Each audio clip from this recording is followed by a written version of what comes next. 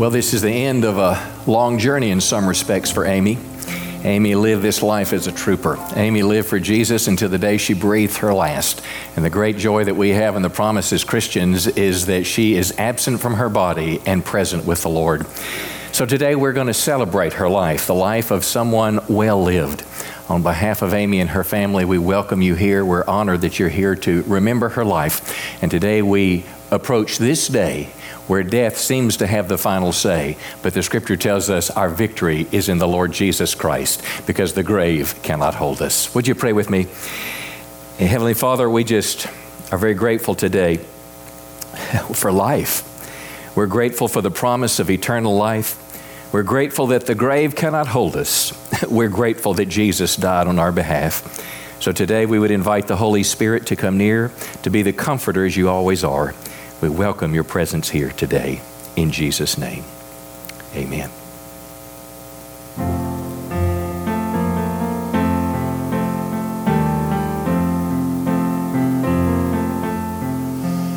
There is coming a day when no heartache shall come, no more clouds in the sky, no more tears to dim the eye. All is peace forevermore on that happy golden shore.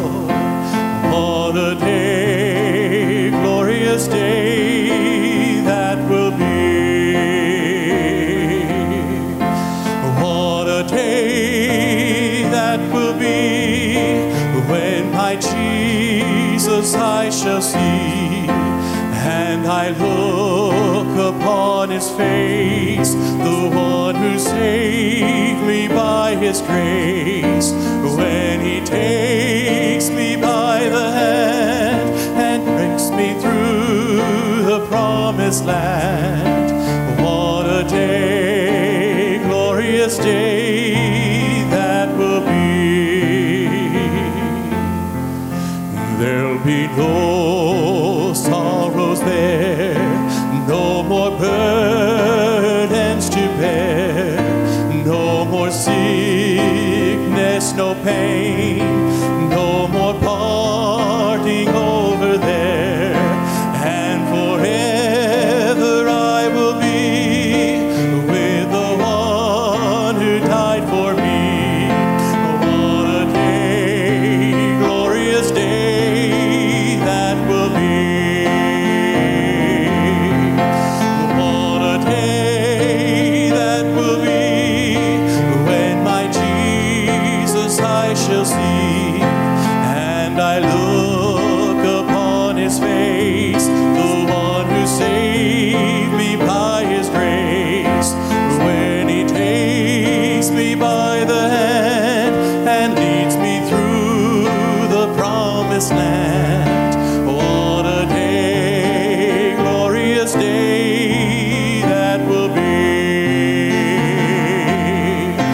When he takes me by the hand and leads me through the promised land.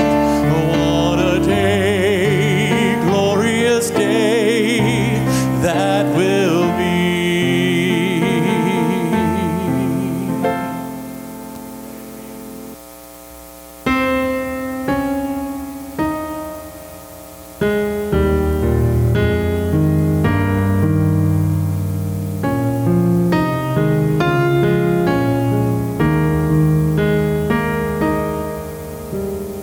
Weak and wounded sinner, lost and left to die. Oh, raise your head, for love is passing by. And come to Jesus, come to Jesus,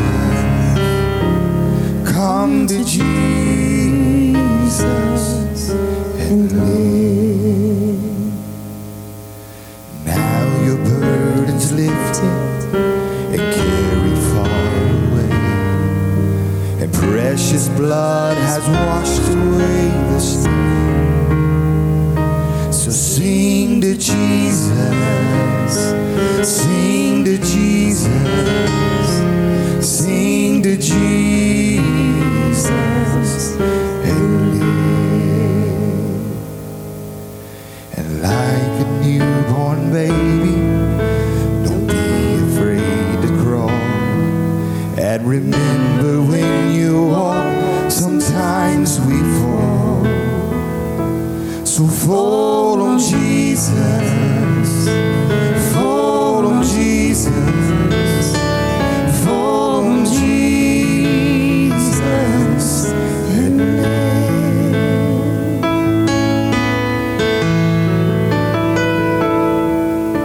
Sometimes the way is lonely and steep and filled with pain. So if your sky is dark and pours the rain, then cry to Jesus, cry to Jesus, cry to Jesus, and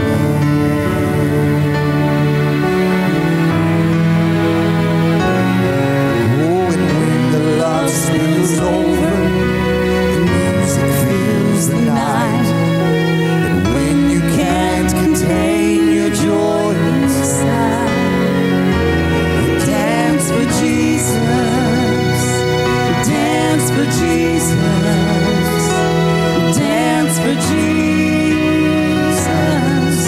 and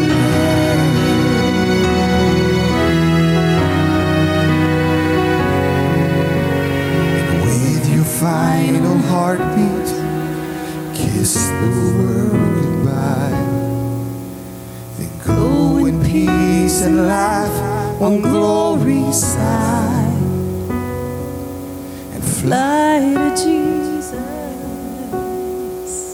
fly to Jesus, fly to Jesus, fly to Jesus, and there.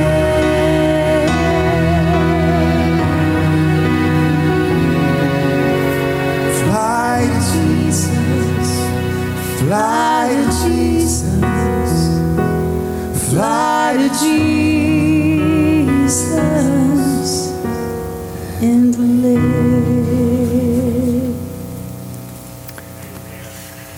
Well, I don't know about you, but flying to Jesus sounds pretty good to me. How about you? You know, the Bible tells us that's not just a fairy tale, but the Scripture says to be absent from the body is to be present with the Lord. So somehow the last breath on earth is the first breath in the presence of God. Ami McCarty went to be with the Lord October 20th of this year. She was in Wake Village, Texas, where she resided with her husband, Kevin.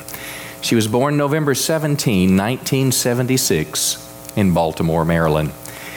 She was preceded in death by her brother-in-law, James Colasello. She is survived by her loving husband, Kevin McCarty of Wake Village, her father and mother, Charles E. Chuck Webb, and Connie Webb of Front Royal, Virginia, 3 sisters and 2 brothers-in-law, Sherry Colasello.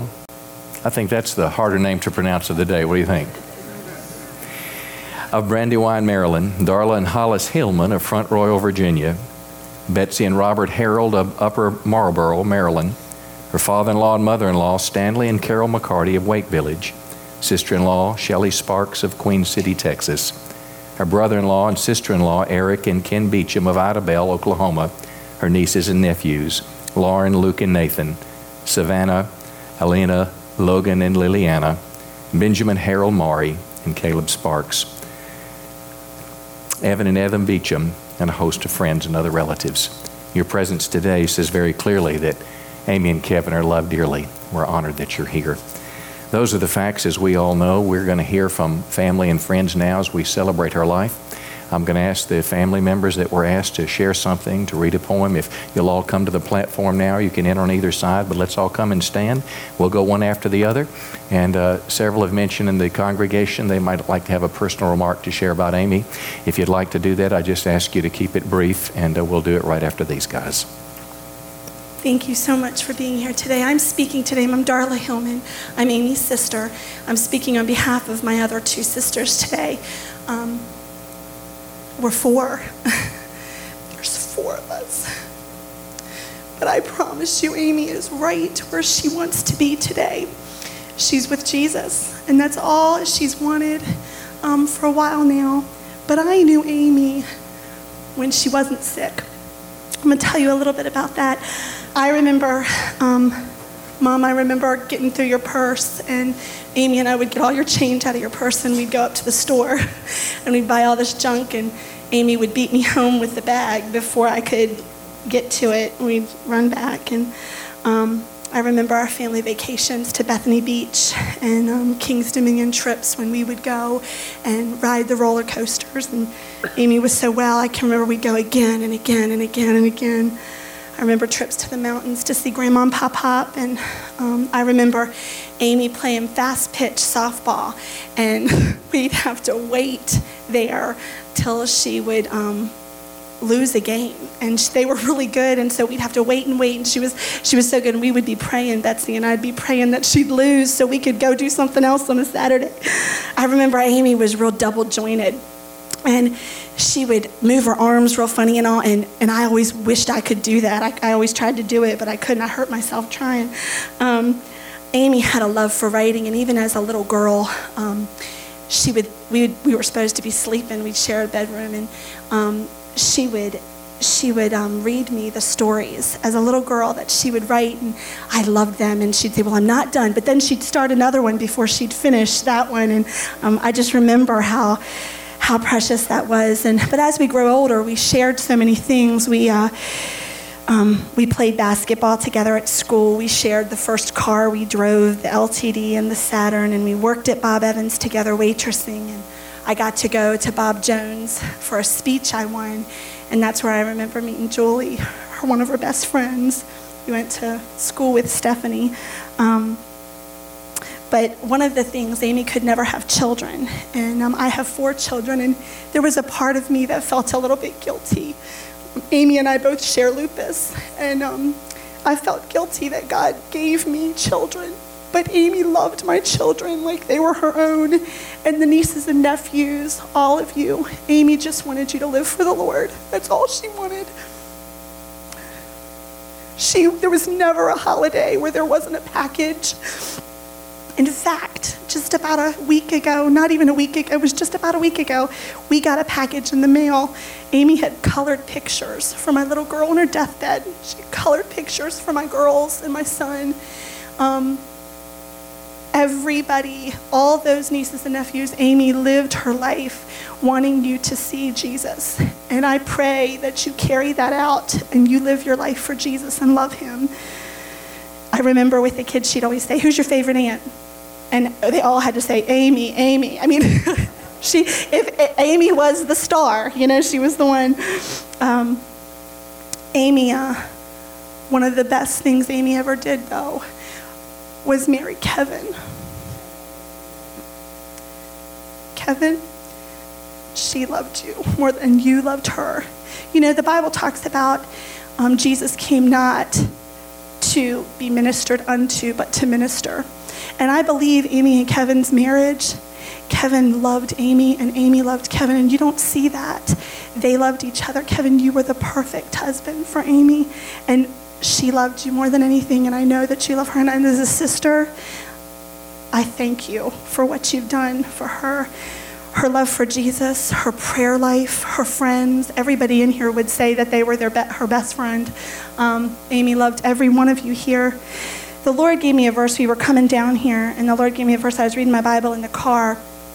And in Psalms 27:13, the Bible says, I had fainted unless I'd believed to see the goodness of the Lord in the land of the living. And Amy saw the goodness of the Lord in every trial that she faced through this journey that she had in her health. She would come on the phone and she'd talk to me and she'd say, Darla, I was at the hospital and I met this nurse and we prayed together. Or this chaplain came through and prayed, and I prayed for him. And every one of you that came by her bed, she loved you. But she saw the goodness of the Lord in this life. And I pray that as we leave here today, that you take that from Amy. Don't leave here. Take what she was and take what she did and do that. make her life count, because that's what she'd want from you. As her sister, she will be missed, but I know that we'll carry on what she's left behind. Thank you. I met Amy when we were 7 years old. Second grade. So that's about 30 years ago. I know that many of your Texas friends have only known her after her illness and through her sicknesses, but Amy was not always sick. She was one of the funniest and craziest people that I've ever known. As I look back on my childhood memories, definitely the best ones included Amy. I think about the countless sleepovers, the shopping trips to the mall where we always had to coordinate our outfits and always had to stop at the candy store. I think about her mom always making her angel food cake with whipped cream frosting for her birthday. I think about her love of Cal Ripken and the life-size cutout she had of him in her bedroom growing up.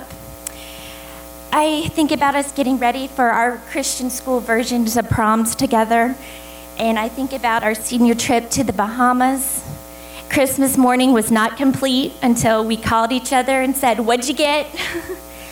I remember talking and laughing the night before our weddings together. Amy was always the life of the party, and she loved to be the center of attention. Amy was feisty, and she liked to get her way. Amy could roll out of bed, put her lipstick on, and be ready to take on the world. Amy was a very talented and gifted writer. She had always been able to express her feelings through words so beautifully. As I was packing to come here, I opened one of the drawers in my dresser, looking for my phone charger. Right on the top, I saw an envelope that was covered with all these crazy, silly stickers, and I knew it was a letter from Amy. I opened it up, and there was 8 pages typed of her letter to me. Okay, if it was the other way around, Amy would be saying she found a card that said, "Love, Stephanie." I'm not a writer. And I know many of you out there could probably relate because you probably received 1 or 2 of her beautiful cards or letters that she had written. Those are things that we can cherish forever. Her sisters and I were talking about Amy last night and how she made everyone feel so special. I could ask you right now to raise your hand if you were one of her dearest or closest friends, and half the room would raise their hand because she made you feel that way. Right after she got sick, I'd always tell her, stop apologizing for not responding or writing or answering letters. Everyone cares about you and know that you're sick. Just take care of yourself. But she was more concerned about everybody else. She would always say on the phone when we talked, I don't want to talk about me. Tell me about you. What's going on with you? The thing that I will personally miss the most is I feel like I lost my biggest fan, my number one supporter and my encourager. Amy had so many terrible physical struggles, and if anyone in this world had a reason to be angry or bitter, it was her. But Amy was determined not to let the devil steal her joy. She was praising her Savior to the end. This is a quote that Amy wrote in one of her blogs. Happiness comes and goes, but you cannot steal what someone has in their soul. If you have the joy that comes from knowing that He has a plan and a purpose for you, then you will find peace in Him. She also quoted Psalm 73:26. My flesh and my heart may fail, but my God is the strength of my heart and my portion forever. Although I will miss my bestest buddy like crazy, I can find comfort in knowing she is no longer in pain, and she is made whole, and she's with her Savior. So my Aunt Amy wrote this poem on the Wednesday before she went to be with the Lord. This poem is written to the 3 most influential men in her life, her Lord and Savior, her father, and her husband. It reads, The sweetest thing is you. You have been my Savior, you have been my friend, you have been my heart's desire for as long as I have had breath. I cannot tell you of how I love you because it is too much to say. My heart cannot contain it. I love you cannot say it enough. You hang the moon and light the stars. The beauty you bring my life is overwhelming. I could not live without you. Don't ever take your hand or heart from my life. I need your touch, I need your hand, and I'll always need you. For those of you who don't know who I am, I didn't get to meet when you came in here, I'm Amy's dad, Chuck Webb. Before I start talking about my Amy, I would like to thank the entire town of Texarkana, Texas. I've never been in a more friendly place since I've been here. I guess maybe it's the Bible Belt or whatever, but I've met so many people that were just friendly. It seemed like the whole place was saved to me. But I'm just thank the Lord I got to be with Amy in such a nice place as it was. Let me start by saying thank you to Pastor John Miller and his wife Linnell and all the folks from Amy's church here at Church on the Rock. You guys couldn't have been any more friendly to us. All your acts of kindness, the food, just bestowing us with food at the house and the visits and all that. And I just thank you all for your loving and kindness to me and to Amy and to Kevin while I've been here, and to my family and all the ones that came and enjoying the breakfast this morning and all. I thank you all so much. All those who gave their time to come and sit with Amy as she needed around-the-clock attention. All the people who brought food and flowers and gifts, and all the prayers that were prayed in her behalf were so special to Amy and to our family. I'm so glad I had the privilege to meet so many of you. I'm not real good on names. I remember faces and all, but I remember seeing all of you, so many of you there at the house, and your love and kindness and taking time to sit and talk with Amy. She felt your love so much. I thank you for that. I want to thank the folks from First Baptist Church of Nash for the wonderful meal you have prepared for our family later today. Pastor Dennis Whitmire, what a blessing he has been to us. He came and visited Amy at the house many times and all, made me feel welcome, and all the folks that went to Nash and your friendliness towards me and my wife and my girls and my cousins that are here and all. I just thank you so much for your hospitality. It seems like all the food that I want to thank the wonderful people at Kevin's work also at TISD. They supplied us with so much food. I had to stop it at one time. We just had so much stuff in the refrigerator, we had to cut it off. But I thank you so much for your goodness to us and for being at our beck and call for everything we needed. We had a great dinner last night, and they brought us all that stuff, and I just want to thank you so much for it. Special thanks to Nanette and Amanda and Crystal.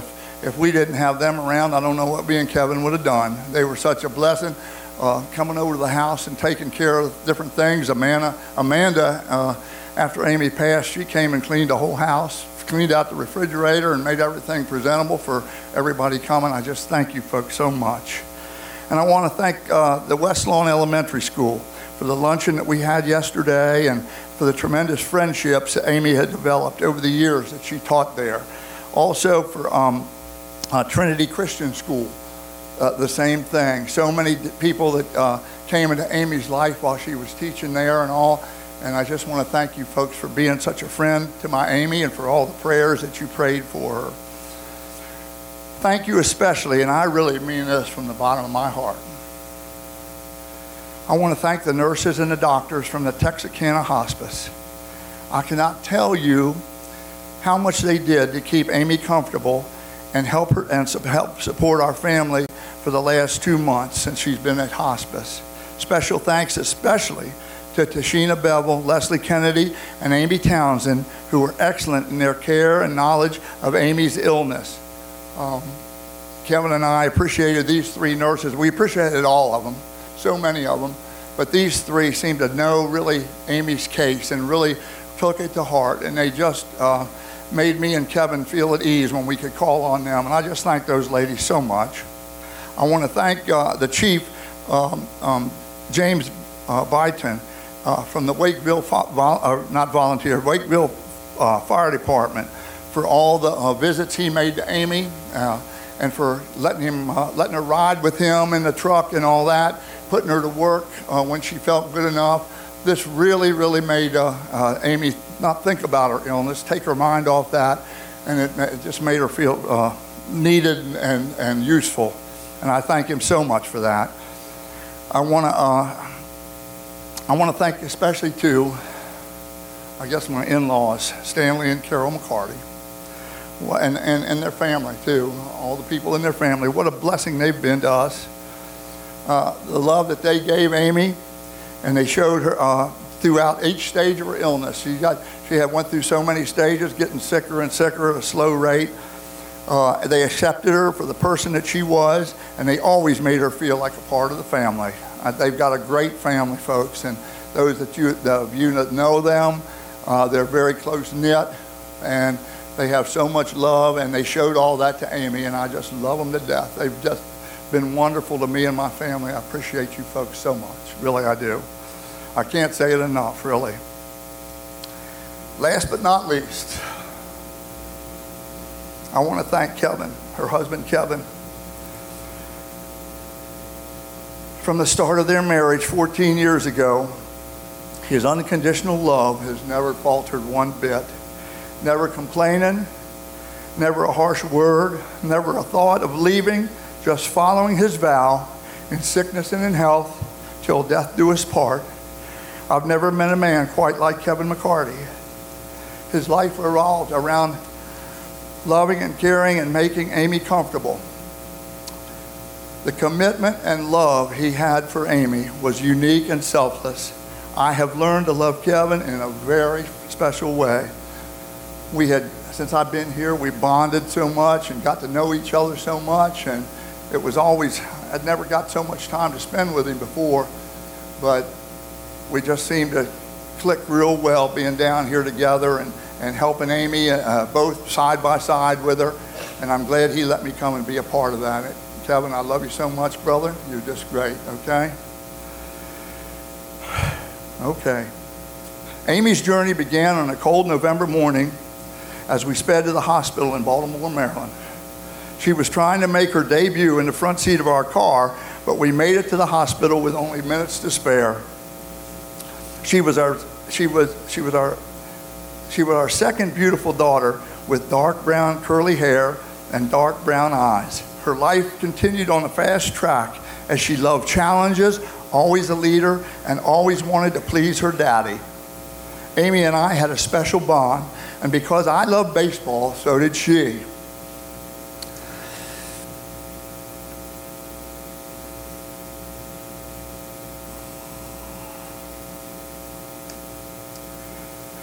She loved collecting baseball cards and playing softball in a girls' league. Our favorite team was the Baltimore Orioles, and we made many trips to see them play at their stadium each year. We would arrive early so we could see batting practice and get autographs and catch baseballs the players would hit in the stands. My best memory is when Amy was standing in the outfield seats, and with her glove and her long, lanky arms, she snagged a home run ball like a professional. A young boy standing with his dad yelled out for all to hear, "Dad, Dad, that girl caught the ball."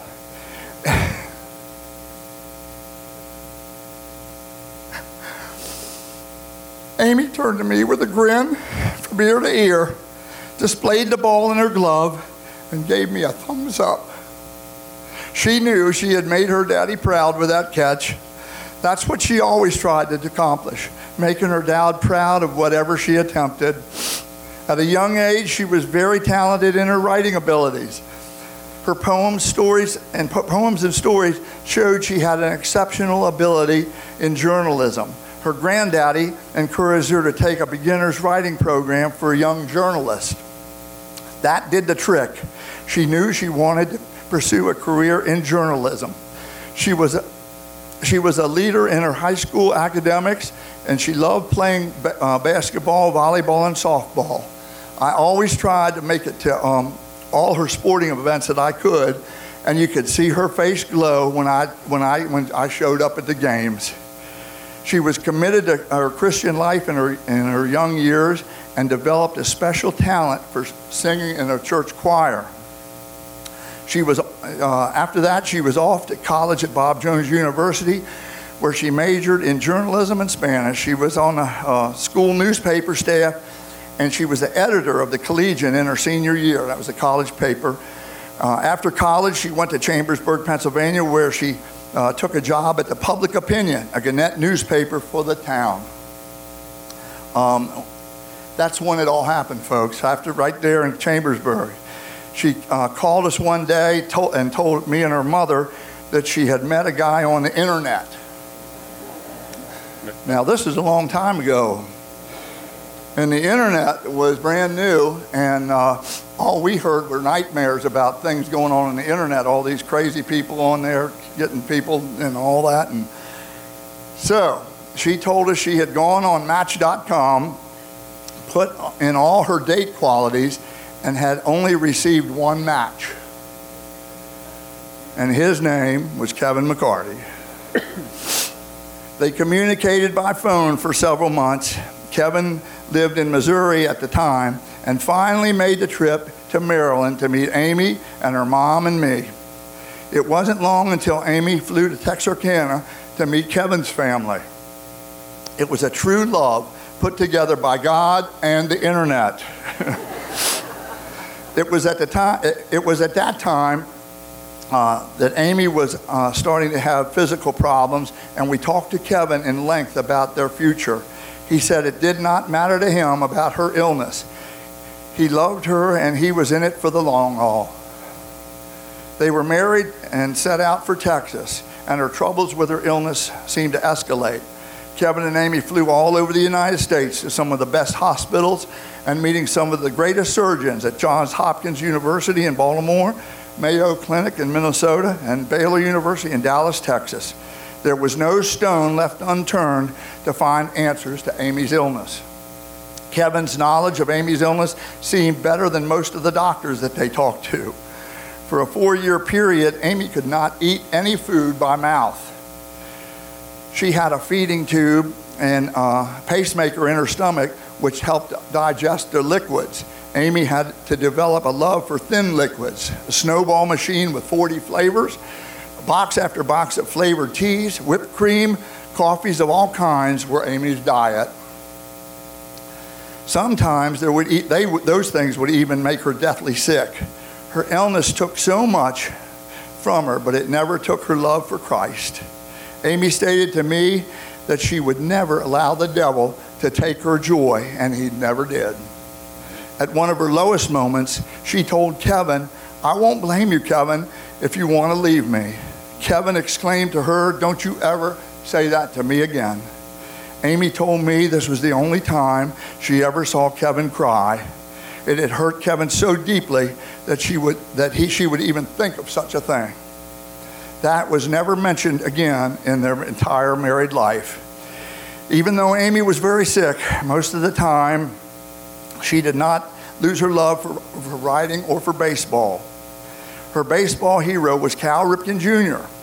She used her dynamic writing skills and wrote to him about how she and her dad had many great excursions at the ballpark, and would it be in his power to relinquish a small part of his time to meet her and her dad. In her letter, she told about his illness, her illness, and that she had gotten one of his autographs at one of the games, but she said she would love to be able to sit down and talk with him in person. Well, guess what? Lo and behold, her dream came true. 1 hour in Cal Ripken's office, just Cal, her and her dad, and Amy.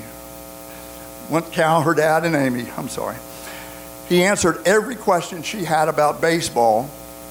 She signed every bat, ball, card she had, and sports magazine with his picture on it. He was a real class individual. He gave her 4 front row tickets to an Orioles game, but Amy did not let her take her Christianity lightly. Before she left, she witnessed to Cal, gave him a tract and a letter about how to get to heaven. That's how Amy was, always thinking about others. She was so concerned about his salvation, and she wanted to make sure he got the message, and he sure did. I'm sure there are many of you here that have received some kind of letter or card of encouragement from Amy. I was by her side for the last month of her life, and on her good days, she would do her best to write a thank you note or a short few words to someone to let them know she loved them.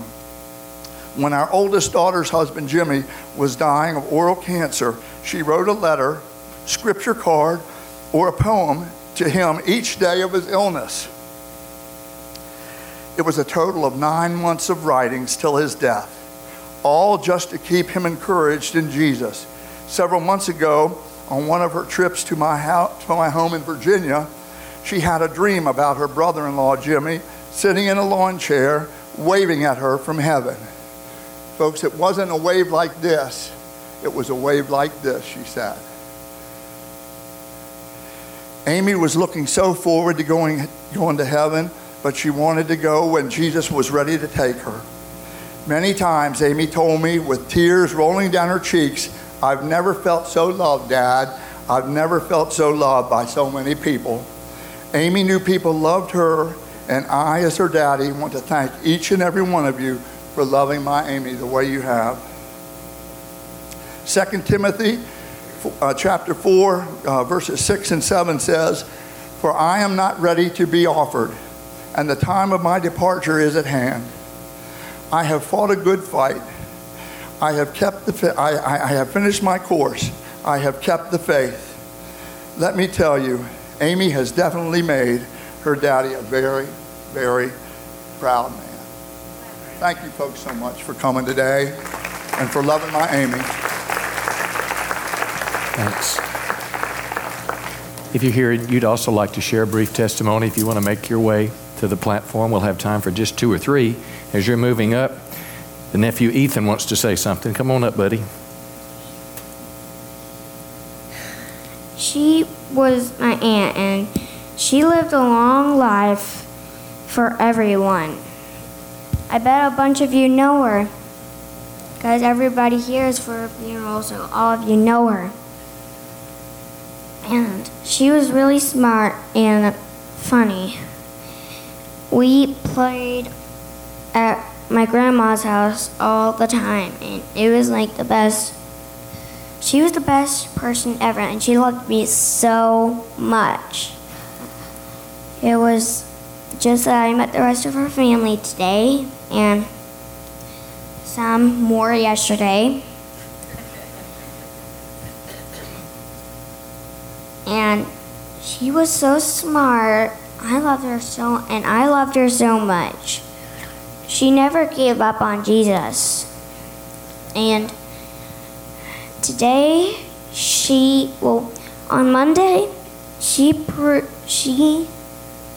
went to heaven that very day. And she was really smart. You did a great job.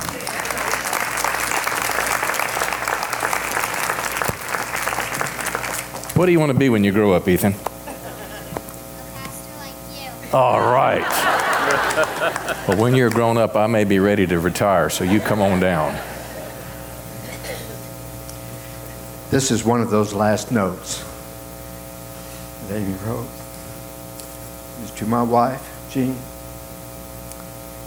And Amy was aware that we had gone through a lot this past year. Our oldest son had lost his 2-year battle with cancer. My wife went through several heart problems and surgeries and procedures, including a pacemaker. And Amy was aware that this summer that my wife had contracted the MRSA staph infection and spent 5 weeks in the hospital. And here's what Amy wrote on October the 4th. "Dearest Jean, I've been meaning to write you for weeks, but I'm finally getting the chance to write and let you know I love you and have been praying for you and your husband. I know you've had some health troubles, and I just keep you in my prayers and thoughts always. I am praying too for our wonderful judge." Well, I'll leave that paragraph out. This is election time. "I thank the Lord for your testimony and your faith in God, despite this trying year and the losses you faced.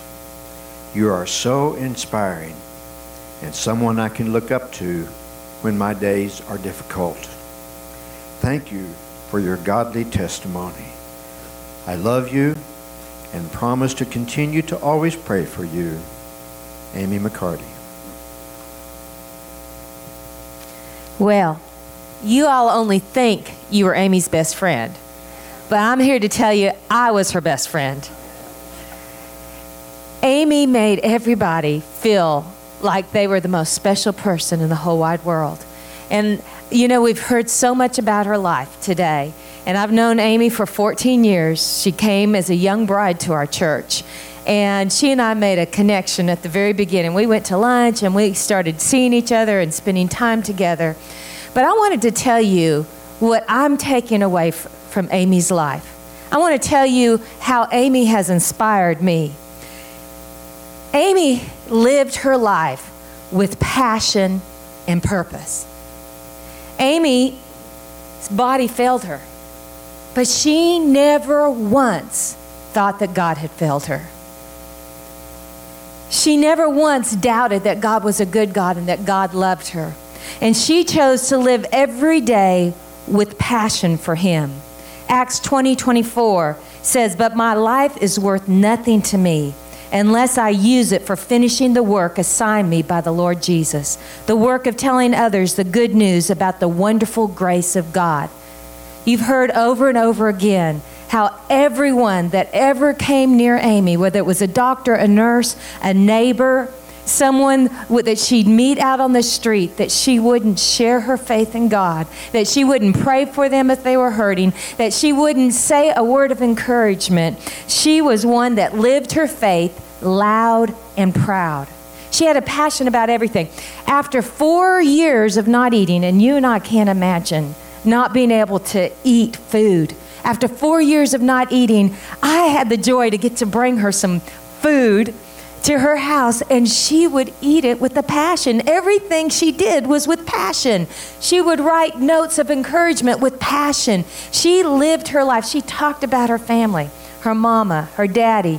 She talked about Kevin. In fact, she often passionately kissed Kevin in front of me.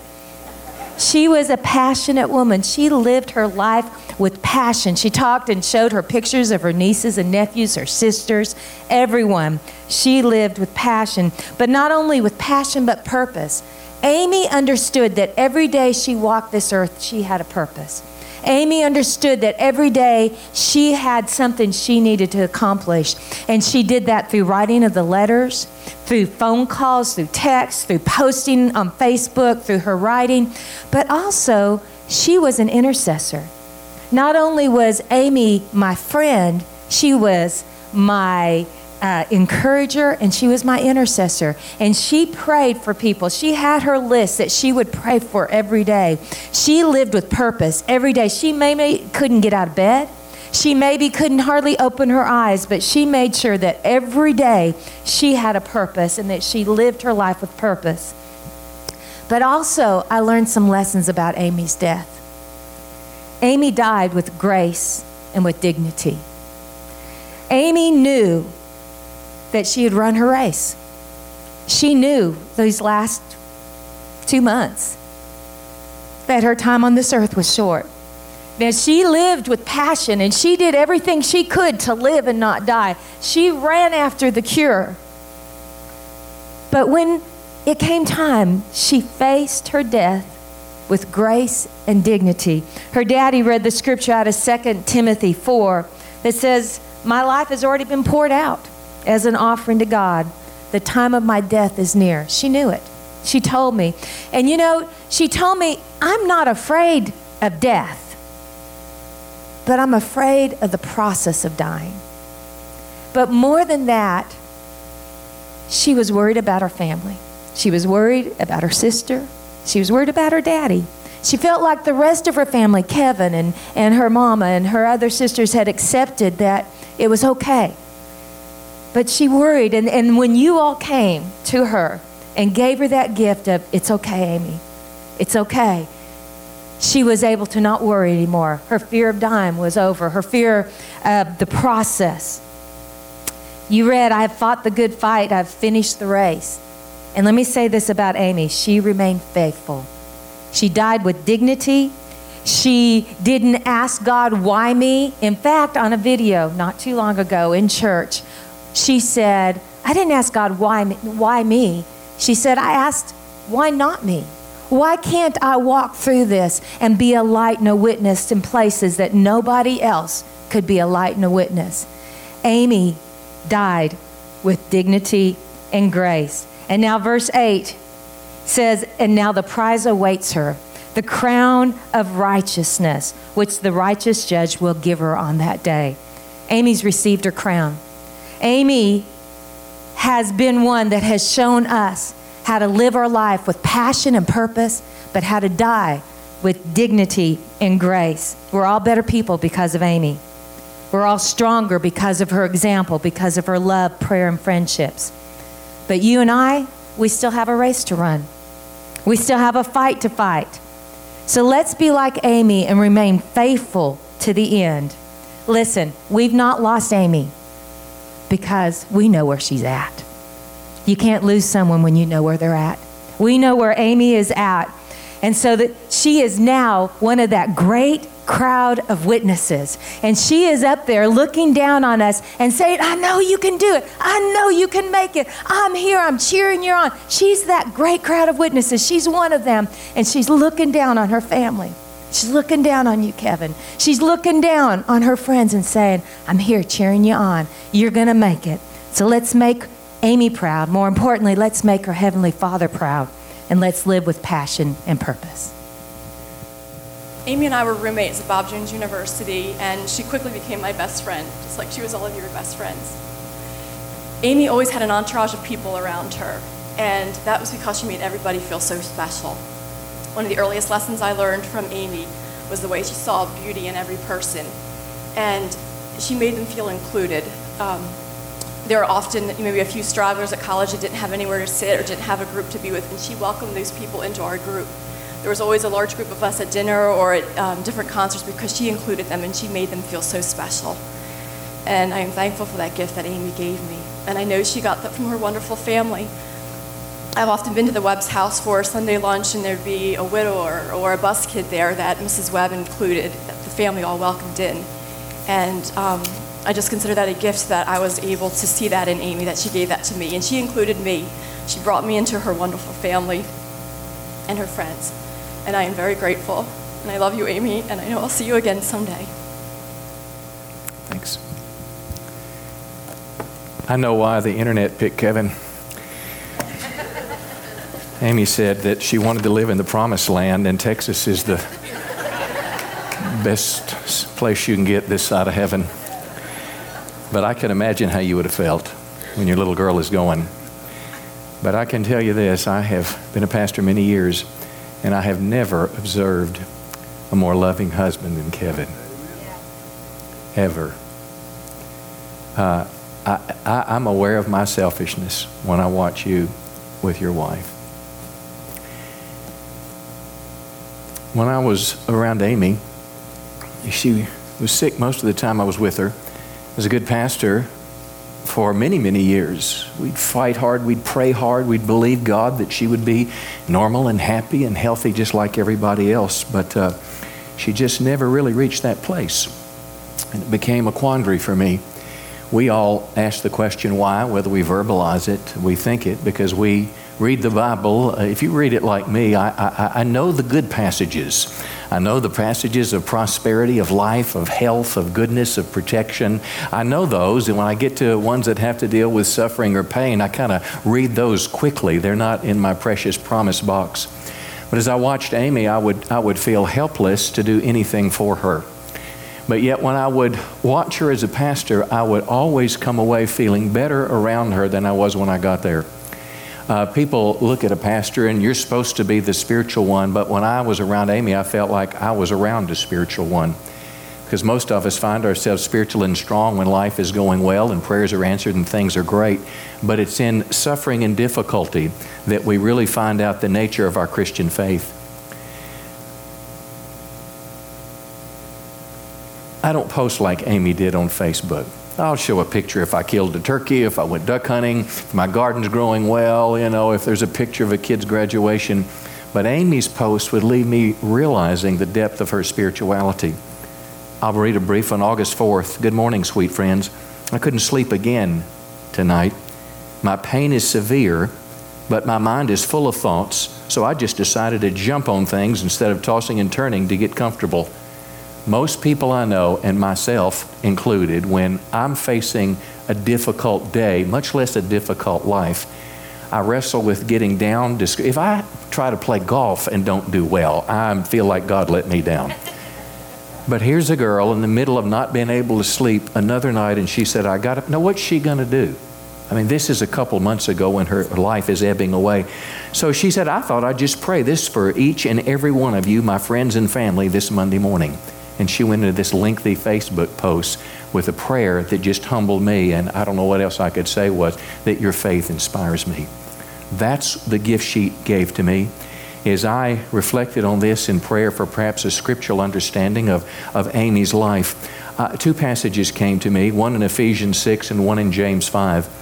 In Ephesians, if you remember the passage about spiritual warfare, our battle, the armor that we'd wear, here's how it goes.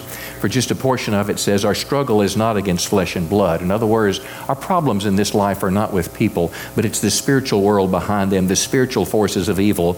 We're enjoined to put on the full armor of God, so when the day of evil comes, you may be able to take your stand, you'll be able to stand your ground, and this phrase is memorable, after you have done everything to stand. In other words, in the spiritual life that you're living, life is tough, life is hard, you have the sword of the Spirit, you have the shield of faith, you have the Word of God, you have prayer, but no matter what's going on, stand. I'll read this other passage and draw them together and then close. In James 5, James says this. James says, as an example of suffering and patience, take the prophets who spoke in the name of the Lord. Behold, we consider those blessed who remain steadfast. You have heard of the steadfastness of Job, and you have seen the purpose of the Lord. And the Lord is compassionate and merciful.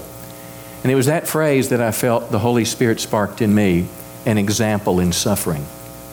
I wish I could tell you the Christian life is always lived pain-free and trouble-free and problem-free, but it's just not.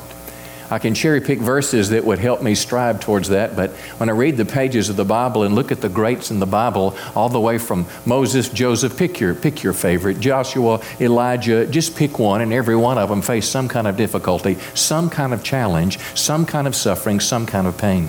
Our Lord Jesus himself, Paul the Apostle, Peter, who some believe was crucified upside down because he didn't believe he was worthy of being crucified as our Lord was. Christians today, we had a friend from the Middle East here not too long ago whose churches that he pastors are right in the neighborhood where ISIS had been beheading believers.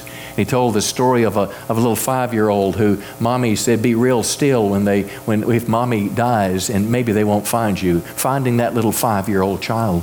I live in America, and America's a pretty good place. Life's not too difficult pretty much, but when suffering and difficulty comes, the question I must ask myself, am I going to stand, or am I going to let the winds of adversity, am I going to let disappointment, am I going to let unanswered prayer cause me not only to shut down as a Christian, but perhaps turn my back on God?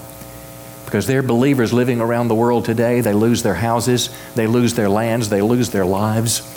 This past year, there were 1,600 documented occurrences of a loss of religious freedom in America today. Some made it to court, some just got fired. But something's happening in America today where the Christian faith that once held the nation together is being minimized and marginalized and even pointed to as the reason for many of our problems. So it may be that suffering may be a part of our lot in some fashion, but I can tell you this about Amy's life. The suffering that I face in my life, whether it's with my wife's cancer battle that she had, or whether it's whatever the future may hold, I will face it with faith because of Amy's life. Because I saw in Amy someone who would not quit, who would not back down, someone who, when the prayer wasn't answered and God didn't come through, she still stood up and she gave praise to her God. When nobody's around early in the morning and it's easy to just pop another pill or to gripe or complain or call Oprah for a troubled, broken heart story. But she gets on Facebook and she prayed for you and she prayed for me. She, my friends, was an example of suffering. And Amy was one who had done everything. She stood. And that's the example that I leave with her today. I close with this thought. God views death differently than we do. We know how we got in this mess. Adam and Eve believed a lie from Satan in the Garden of Eden. They lived in a perfect place. It was a place where they walked with God every day. There was no problems. And Satan told them this lie that if you'll just break the command of God, you'll be happy. You'll find true meaning and purpose in life. And they did it. And they opened the door to all the pain and heartache and suffering there is in the world today. I'm often asked as a pastor, Pastor, why did this bad thing happen? I say, go with me. Early in Genesis chapter 1, it's not there. Revelation chapter 21 and forward, it's not there. But in this time between Genesis and Revelation's conclusion, sin is in this world. And Satan's, what he gave Adam and Eve, we all inherited. It's what drove our Savior to the cross. It's what gives us hope beyond eternal life, hope for eternal life. It's the forgiveness of sin that Christ offers. But God views life and death differently than we do. The psalmist said this, precious in the sight of the Lord is the death of His saints. It doesn't mean that the process of death is precious, but it means that death allows us to be able to see the Lord face to face. Death allows us to worship not what we don't see, but the one whom we do see. Death allows the Christian to enter into the presence of the Lord where there's no more praying anymore. There's no more mosquitoes, snakes, and IRS agents. There's no more problems in life anymore, but we are with the Lord Jesus Christ. Adam and Eve's sin got us in this mess. Jesus Christ provided us a way out. Amy died in hope. My prayer is you're ready when it's your day. I close with this final thought. The funeral is a time for a checkup in our spiritual life, because as much as we don't want to agree or admit it, one day we'll be in this place. It's unnatural for a father to bury a child.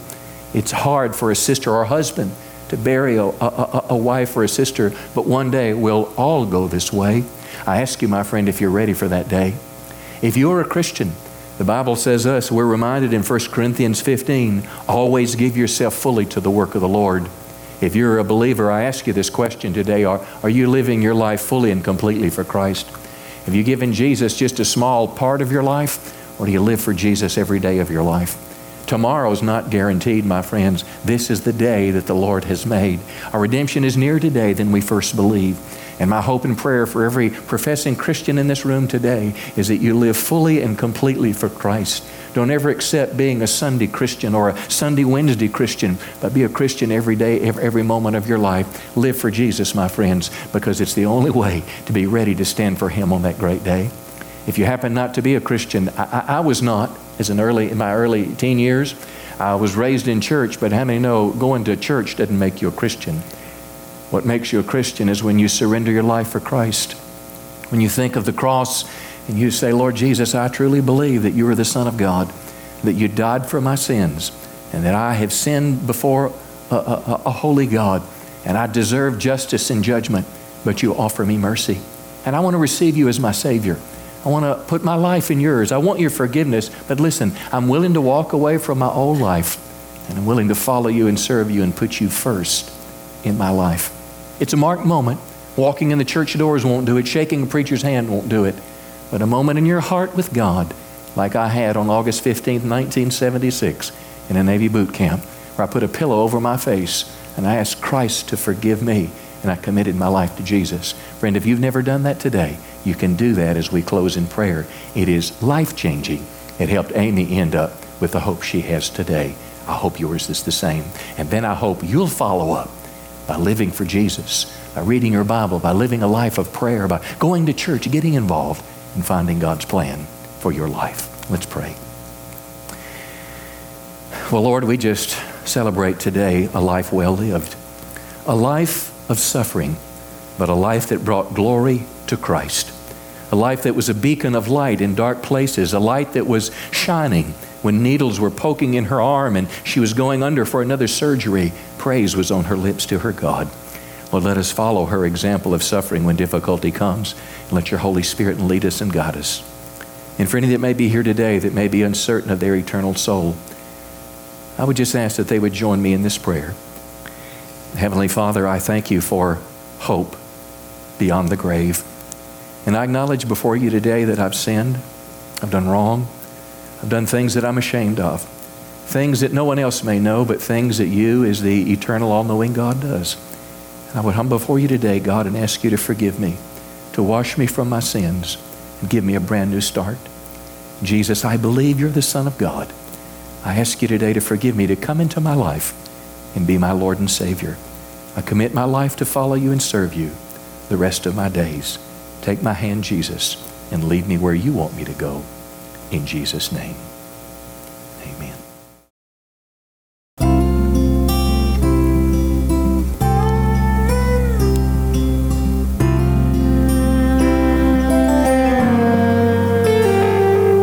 When I get where I'm going, on the far side of the sky, the first thing that I'm gonna do is spread my wings and fly. I'm gonna land beside a lion and run my fingers through his mane. Or I might find out what it's like to ride a drop of rain. Yeah, when I get where I'm going, there'll be only happy tears. I will shed the sins and struggles I have carried all these years, and I'll leave my heart wide open. I will love and have no fear. Yeah, when I get where I'm going, don't cry for me down here. I'm gonna walk with my granddaddy, and he'll match me step for step. And I'll tell him how I've missed him every minute since he left. And then I'll hug his neck. Yeah, when I get where I'm going, there'll be only happy tears. I will shed the sins and struggles I have carried all these years, and I'll leave my heart wide open. I will love and have no fear. Yeah, when I get where I'm going, don't cry for me down here. So much pain and so much darkness in this world we stumble through. All these questions I can't answer, so much work to do. But when I get where I'm going, and I see my Maker's face, I'll stand forever in the light of His amazing grace. Yeah, when I get where I'm going,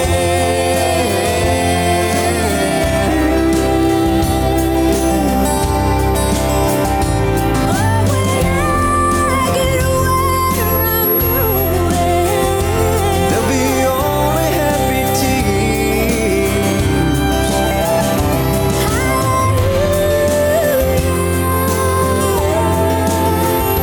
I will love and have no fear.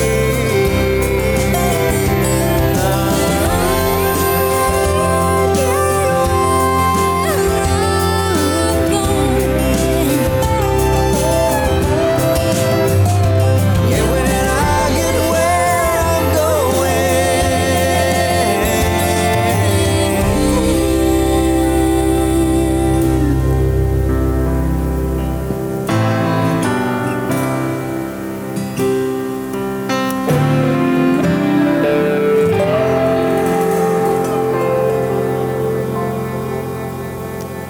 Now may the Lord bless you and keep you.